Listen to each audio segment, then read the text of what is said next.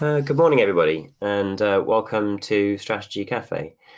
We're delighted to be back after having had the summer off, and we've got some great forthcoming attractions. So stay tuned at the end to hear a little bit more about that. For those of you who are new to it, the cafe is our monthly leadership magazine, and what we try and do is pick interesting topics.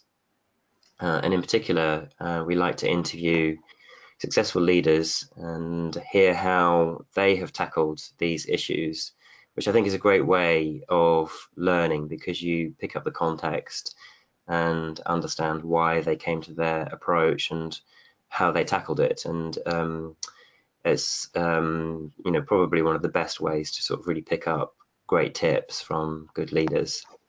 And our hope is that you find it useful, inspirational for your own leadership challenges, and it kind of fits in with our purpose, which is to help you as a leader to lead better, which is a bit of a mix of getting your strategy right and then enabling your leadership with delivery, helping you energize your teams and getting that overall performance um, going in your organization. Cafe is also a nice way to connect with you all and share our thinking. So we're really pleased to hear your suggestions for subjects and improvement. So please do feedback. If you look at the control panel as you've logged in, you'll see that there's a questions area. So you can put questions in for today's speaker, and you can also chat back to us and send us suggestions for speakers you'd like to hear from or other subjects you'd like to have us cover. So don't forget to put your questions up and we can forward them on to today's speaker. So, absolutely delighted today to be talking about mediation.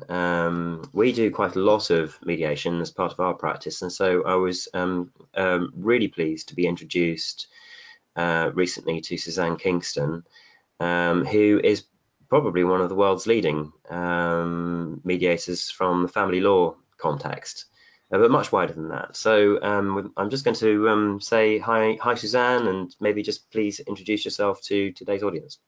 Hi, Nick. Thanks very much for those kind words and the introduction.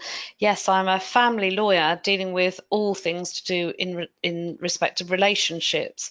So dealing with divorces, cohabitation, as well as international cases that sort of wide ranging across the world.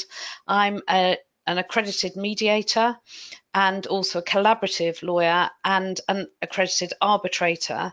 Also, I help families in terms of facilitation when they go through difficulties. I try and assist them to reach solutions. So it's all about, as far as I'm concerned, helping families reach, resolve disputes and reach the best solution for them. It was wonderful to meet you. I mean, so our context for helping resolve conflict is a little different, although I think we cross over actually as you dig into your experience and your practice. I think we cross over a lot. I found it wonderful because it was just great to meet someone who's lived and breathed it so much, just as we have, and so you can kind of compare notes. And for me, just the curiosity of meeting someone like you, Suzanne, who'd come from a very different context. So when we were chatting, you were telling me about the initial part, sort of before you got into mediation, so how you started as a divorce lawyer. Yes, Yeah, sorry. yes. Tell us about So very litigious, really, going to court most days and really fighting a great deal and being led by the clients very much down that route because at that stage there weren't all of the other ranges of dispute resolution as there are now. And so you didn't have many choices. And I felt really bad for clients because I noted how polarizing it was to be involved in litigation and how difficult it was for them going forward in their new lives, often unable to communicate at all, that trust and communication having been destroyed by being in court and going through the litigation process.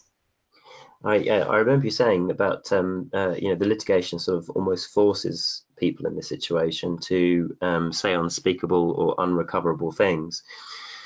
And we were chatting about it because we come across situations. So, for example, in family business, this can often happen, where it's really destroyed. I was interested in your experience of that. Just once people have said things that can't be taken back, what are the consequences? Yeah, absolutely. I suppose one of the things when you're going through litigation in a family context is that you make statements, you draft statements saying terrible things about the other person, perhaps about them being mean financially or a bad parent, and citing all the examples of that sort of behavior. And that, I think, then you get to the brink and there's no way back. So even though you both know as a mother and father that it would be sensible to sit down and try and, talk about, for example, your children and how best to deal with them going forward, you just can't do it because you've read really very difficult things about you said by the other person, and therefore you just can't come back from the brink of that. And that, I think, is a real issue in litigation. Things can't be unsaid. Yeah, and we were talking about the consequences just going down the years, weren't we? And once that started to happen and the relationship is kind of sundered through I mean, the process is set up to make people fight, really, isn't it? And Yeah. that then had consequences for nieces and nephews and grandchildren. Yeah, and one of the things that I remember hearing from clients, a lot at that time was what I'd really like to do would be to be at a family wedding with my ex, but having lived through the litigation, there's no way we can do that. We just can't be in the same room together.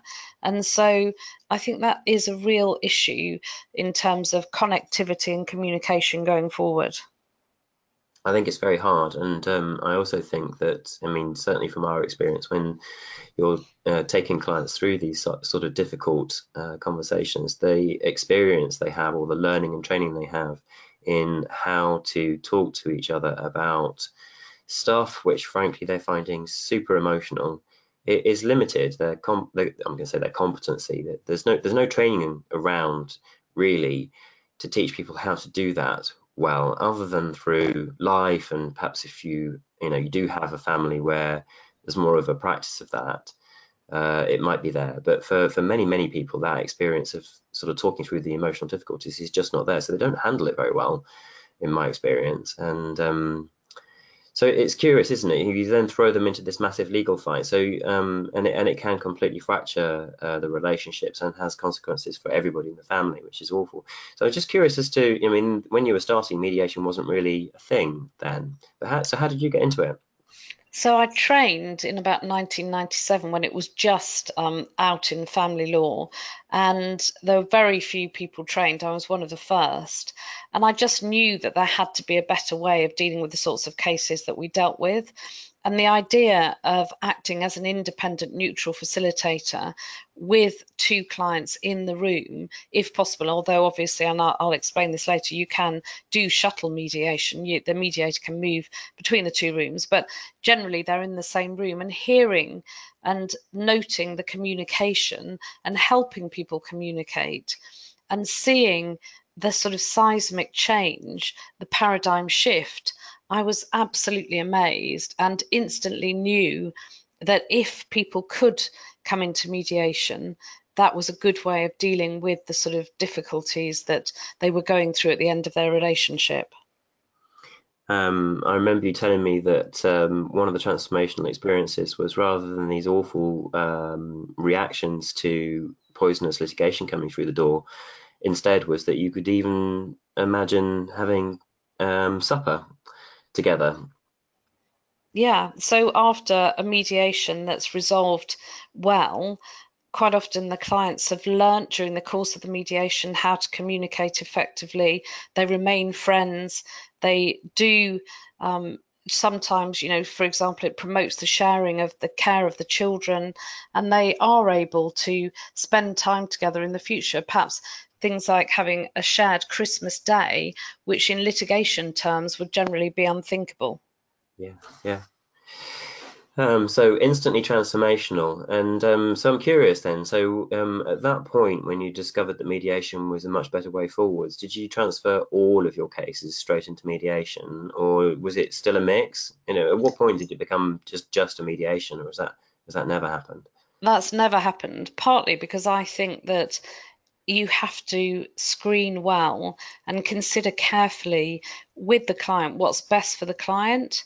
Some people need litigation because legal principles need to be resolved. Other people need litigation because, or can't do anything other than litigation because their ex, their partner, just won't even engage in any other process. They say it's litigation or nothing. Yeah, That's the only way, as it yeah, were. yeah. And so you have to be really mindful of what's right for the client and have a number of things, I think, in your kit bag to explain to the client so that they fully understand and engage with the best process for them. So there's a whole range of ways that we can deal with things in family, but I have been amazed in particular by the positive outcomes in mediation. It's an interesting point, and one of the things we always look for is that. I think that if the relationship is such that although there are problems, when you talk to them individually, there's still a positive outcome that they can go for, which feels realistic. They feel like they can trust that they could have that positive outcome.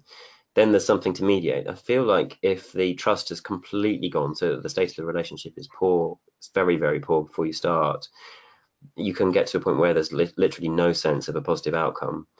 And I think you need that energy to be able to mediate, really, because if there's no sense of a trustworthy positive outcome, it's hard. I find anyway. I don't know what your thoughts are on that. Yeah, no, exactly. And I think, there's a number of questions that I would use early on, and they would be surrounded, like, for example, one question may be, can you imagine seeing something from the other person's point of view? And Yeah, if they say, absolutely not, I yeah, just can't be in their shoes, then I don't think that that shows signs as a potential mediation. Another may be, do you think you'll be able to compromise at all? Are there things that you're able to consider that you may be prepared to give up for the greater good of the family? And, just talking through that sort of potential outcome really gets in my head at least whether or not this could be a case for mediation. And people generally self-select. They come in and they start talking about it, and they themselves are energized by the prospect of mediation if they think it's the right way forward. so let's get into how you then sort of took this out and expanded it. The idea of arbitration and as a slight tweak on it, and then I think you talked about hybrid and you talked about Yeah. more complex cases. So obviously you got into this, got used to it, and loved it and found it really valuable, and then felt that it was much wider use for all of this. So tell us what you then did. Yeah. So, as a leader's point, I think I've always thought that if you're passionate about something and creative, you can really make things work. And I really thought genuinely that this was a really good way of dealing with very difficult situations in a family law context. So, mediation, I'd trained and I'd got that up and running, and I had a very big and thriving mediation practice. I then was interviewed by the uh, Chartered Institute of Arbitrators to see if I would be interested in training family lawyers in arbitration. And I should there just say what the difference is. So, in mediation, it's a voluntary process, and the mediator just acts effectively as a facilitator and doesn't impose an outcome. Whereas arbitration, you sign up and it's a binding process. You can't really get out of it very easily. And the arbitrator effectively gives a judgment at the end. So it's like private adjudication, private judging. And so that we realised that the courts were basically in disarray, there's huge waiting lists, etc. And we were trying to think of the best way possible to ensure that clients could have a judgment, an outcome if they wanted to. So got a group of people together and started talking about how we could make arbitration work in a family law context, knowing that it worked well in commercial, but obviously family law is a very, very different type of law. Got together, started writing the rules, and bit by bit, we realized that it could be successful. We launched really without knowing how positive it was going to be in the future, but taking a bit of a risk, which is another leader's point, I think. Risk taking is sometimes something you've got to do. You've got to be prepared to try something and hope it works. Yeah. In this instance, it really did. The judges got behind us and they absolutely gave full encouragement to the whole idea of arbitration. And it's gone on from strength to strength. And we've now got arbitration in both financial cases and children cases. And really, we're now the world leader in terms of family law arbitration. It's amazing. I mean, it's such a fabulous extension of the concept of mediation. So I think I get it. We were talking about how you pick between mediation and arbitration, and that point that if you're going down the arbitration route, there's a judgment at the end which is binding. So you have to select the cases. Tell us a little bit about how you select. Well, again, it's about screening, talking to clients who are prepared to agree at the outset that they'll be bound by the decision of the arbitrator, where there isn't that much latitude once you're in the process.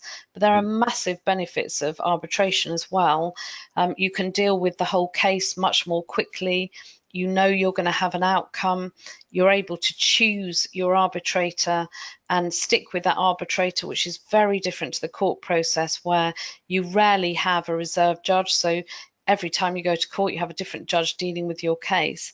And also, both mediation and arbitration have the benefit of confidentiality, which is really key in a family law context. That means that the court allows reporters in to hear about cases. And although you can apply for reporting restrictions, the default position is that the journalists are there. Whereas in mediation and arbitration, confidentiality is absolutely assured. Yeah, so you can absolutely see the difference and the benefits of the process. Yeah. Everybody, I'm Nick Mayhew, Managing Director here at Alembic Strategy, this morning interviewing Suzanne Kingston, who's sort of world leading family lawyer, arbitrator, mediator. Suzanne, we'll get into the sort of how of mediation in a little bit, but I mean, as if this wasn't enough in terms of important extension of your learning, you then had the opportunity to take it globally, and just tell us a little bit about that, and then let's get into some of the nitty-gritty of mediation. So, having trained and really got the job at the Chartered Institute of Arbitration, I am a fellow of an organisation called the International Academy of Family Lawyers. And so I know lots of lawyers around the world. I obviously deal with lawyers around the world in my day to day job as well, because you probably know London's the divorce capital of the world. So we often have cases that have an international element. Right. Knowing those people and really talking to people around the world about how we were evolving in family law terms led other jurisdictions to say to me, wow, we'd like a piece of that action. Is it possible for you to come and train us across the world? And I think you'll see there on the slide some cities or places that I've been able to train. And it's just been an amazing journey, literally. So from Hong Kong to parts of the States, to Australia, South Africa, Germany, Scotland, Spain. Just amazing to have those options as well. So, sort of something that I really loved, had a passion for really wanting to teach other people and get this sort of worldwide movement going. Yesterday, I got contacted by some lawyers in Dublin, and I'm very pleased to say that I'm going to be hosted in Dublin on the 5th of December to some Oh, Irish hospitality, so they tell me, to do some training for them. amazing. What an incredible journey. Thank you very much for sharing about that. I just wanted to talk about some of the, the ground rules, if you like, or the principles of how to handle mediation. I mean, people out there may have questions. Yeah. So just talk us through. So what is it? What is it that you? This is more, I guess, about the how you are as the mediator. What are the principles of how to be as a mediator to make Yeah. it work?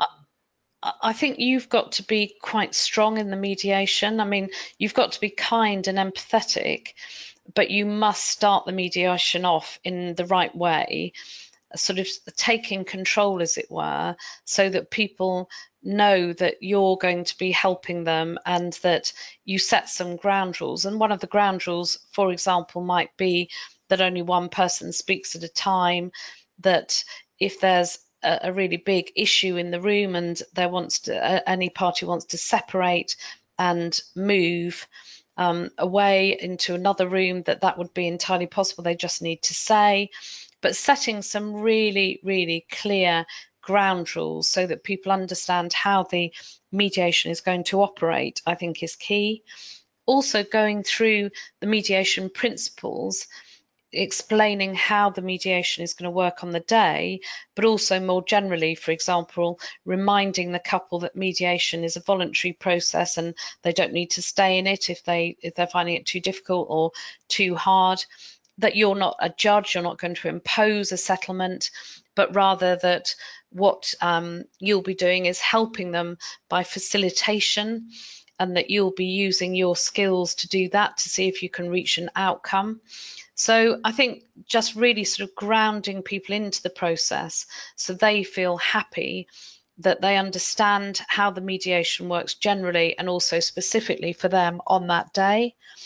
In advance of the mediation, I would always send an agenda, and I'd send it out to the couple together. So I have always a series of three-way emails, or if lawyers are involved in the mediation, which they can be, five-way emails, so that everybody receives any documentation at the same time.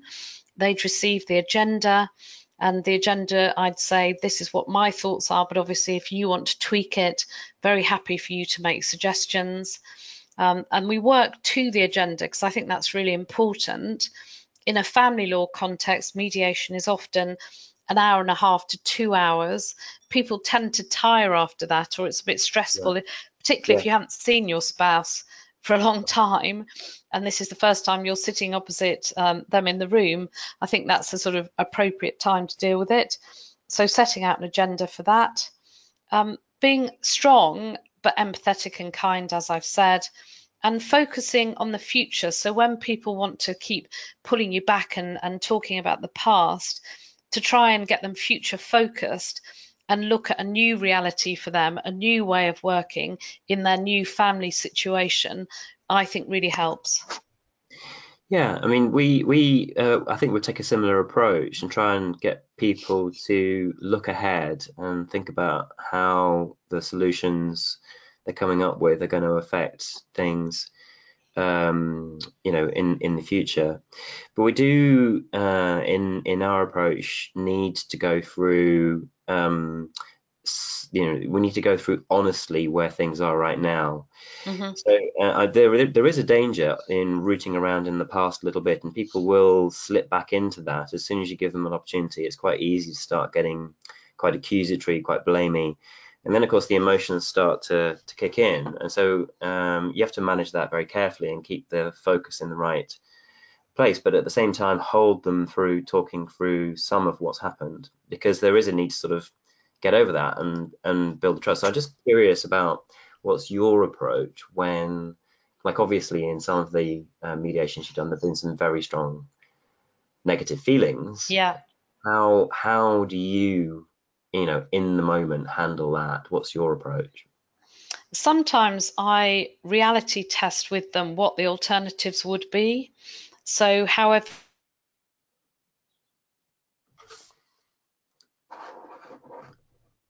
I think we might have just lost you.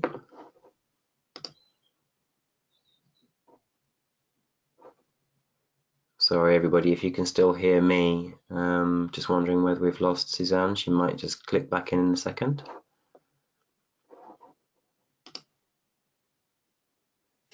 discussing things, I explain how. So I think on you.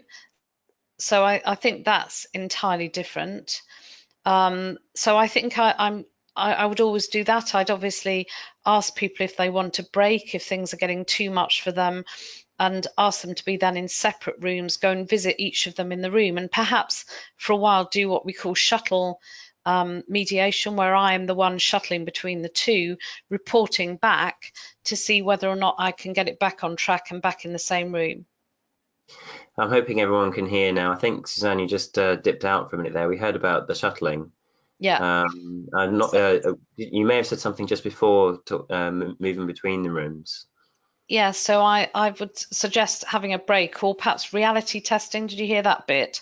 No, Just saying what would happen in court so that they understand if this fails, what their alternative is going to be.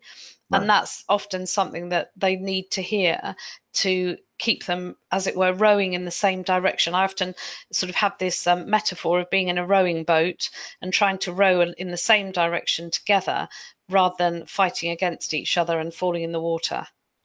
So some pressure, just reminder, a gentle reminder that the alternative is worse, just to keep them focused on it. Exactly, exactly. It's really important stuff. So, I mean, I guess you probably can't do it in your context, but when we take leadership teams away, one of the things we try and do also is bring in a physical facilitator, Hmm.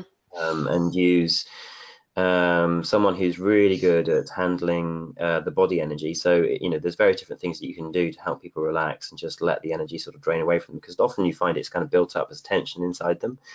And we find that that helps just bring the energy level back up when they're getting tired. Like you were saying, after a couple of hours, it can be exhausting. It's because the sort of mental processing is full on, isn't it?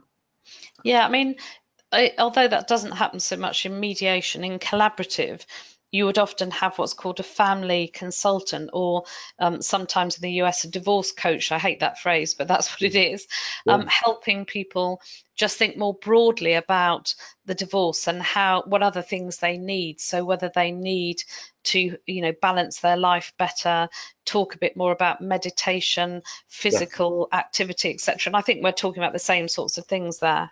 Yeah, definitely. And being in a place where it's safe, where you can go for a walk if you need to, where you can re-energize if you need to. I think all those things are really valuable just to help the process. And also, food is a key thing in mediation. I think always having some fruit and nut around is a good Yeah. idea. I mean, I always say to people, it's amazing when you're just sitting talking about this stuff, just how much energy you use. But actually, Yeah, people drain because yeah, the brain is fully on when you're going through these really difficult conversations, and it yeah, and it and it is very energetic. It's very, even though you're sitting still quite often, it's a very energetic process. It's interesting. absolutely.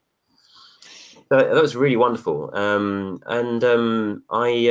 so just last piece, really. I wondered if you were telling me a really sort of touching story about your own personal health in the last few years, and I just thought the audience would be really interested to hear, as a professional woman in in the world of family law and mediation, what's happened to you and how that's informed your practice.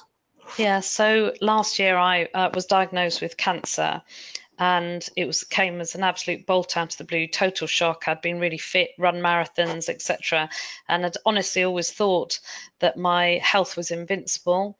I found it really hard to come to terms with initially, but then immediately switched on that sort of pragmatic, practical side, how best to deal with things. So, knowing that I was going to have major surgery, I decided to work on my core. So, boxing in the morning and yoga at night. The yoga for the mind I thought would be really helpful. And then got through the cancer, thank God. I'm currently in remission.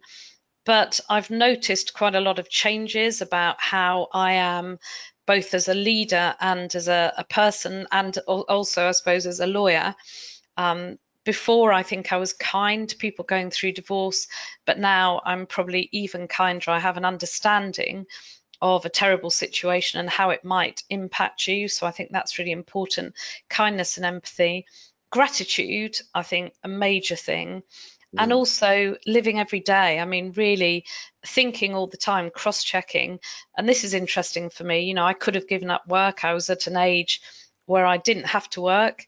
So if I wanted to, I could have. But I thought, no, I'm really passionate. I absolutely love what I do. The one thing it's taught me is I really want to keep going. I want to keep advancing, keep thinking of new methodologies, doing this training around the world. I'm just back from Cape Town. So, really living the life that I want to be my best life. Thank you very much for sharing that. And I think that it's interesting to hear how our own life experiences like that give us greater perspective on the need to help people get to a good outcome when they're in a difficult place. I guess the wrap up thought from me is that makes you realize how short life is, and how much it's worth to focus on living it as well as you can. And if you can help Yeah, other people do that, it's such a privilege. So thank you very much for sharing. I think it's a really wonderful insight. absolutely. Thanks for interviewing me. Oh, I've loved it. We only lost you for a minute there. I'm not really sure what happened, but you just clicked No, out for about 30 seconds. But yeah, I think we got the main points. good. So everyone, I hope you really enjoyed that. I certainly did.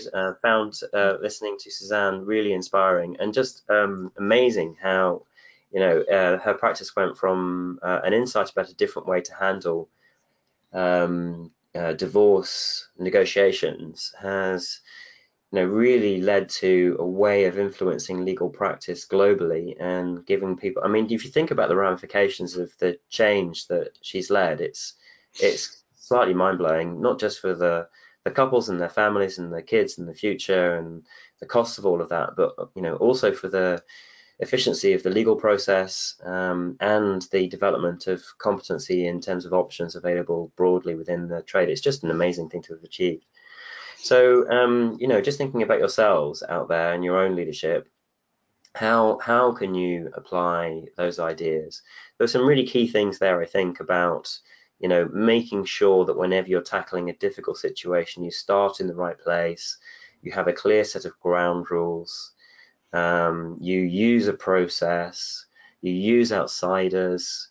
We talked a little bit about managing the energy, so eating, make sure people are eating, making sure that the energy is there, and different ways of doing that. So this sort of the divorce coach idea, or managing the body, or in a way, you want to do anything you can do with the environment and the circumstances to make it work best, to get the team engaged, to get everybody on board back in your organization. And I'm sure all of you out there are having situations where there's conflict or difficulty or inertia and the energy is just wrong. So this is a really flexible way of thinking about how you can resolve situations. So what could you do within your own business to use some of these ideas and just get that edge, get that additional bit of energy and life into the team, and then see if that helps you create a bit of competitive advantage. So what's the one thing that you're going to act on from today's workshop? And please just take that thought away and go ahead and apply it, and let us know, because we'd always be interested to hear. So just wrapping up as we just tick over the 9 o'clock point and everyone needs to get back to work. Our next Strategy Cafe, you can register for this now. If you come online, you can go and find the link. Heather McLaughlin is Dean of Coventry Business School, incredibly experienced lady, running a very substantial business, really, and incredible insight on two things, really. One, how are business schools trying to evolve to be more meaningful for the business leadership community? And also, what is the context of challenge for the business school business? So the business of being a business school is kind of like the subject of the next session, and Heather is just really insightful on that. So wonderful to listen to her about disruption and leadership in the business school world. Go online and register now. It should be a super exciting webinar. And if you like today and you want to come and connect, they've still got 1 or 2 places. So early takers, if you want to do this, get in quick. Me and Emma Stroud, who did the wrap-up speech at our Meaningful Human Leadership Conference, which was really well received.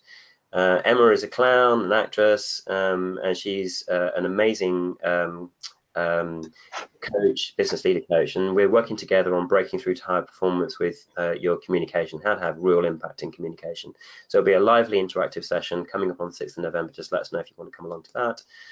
And if you like today's webinar, you can also just sign up to listen to Yincast, which is a more reflective broadcast from us, another podcast that we do. And also, don't forget to subscribe to Yin and Tonic, and which is our magazine, our newsletter, and you can get all of our updates and all the dates and all that kind of stuff. It comes out fairly regularly, so that will keep you up to date with everything Alembic. Hope you've enjoyed it. Thank you very much for listening. Have a wonderful day, and we'll hope to see you online again at the next edition of Strategy Cafe.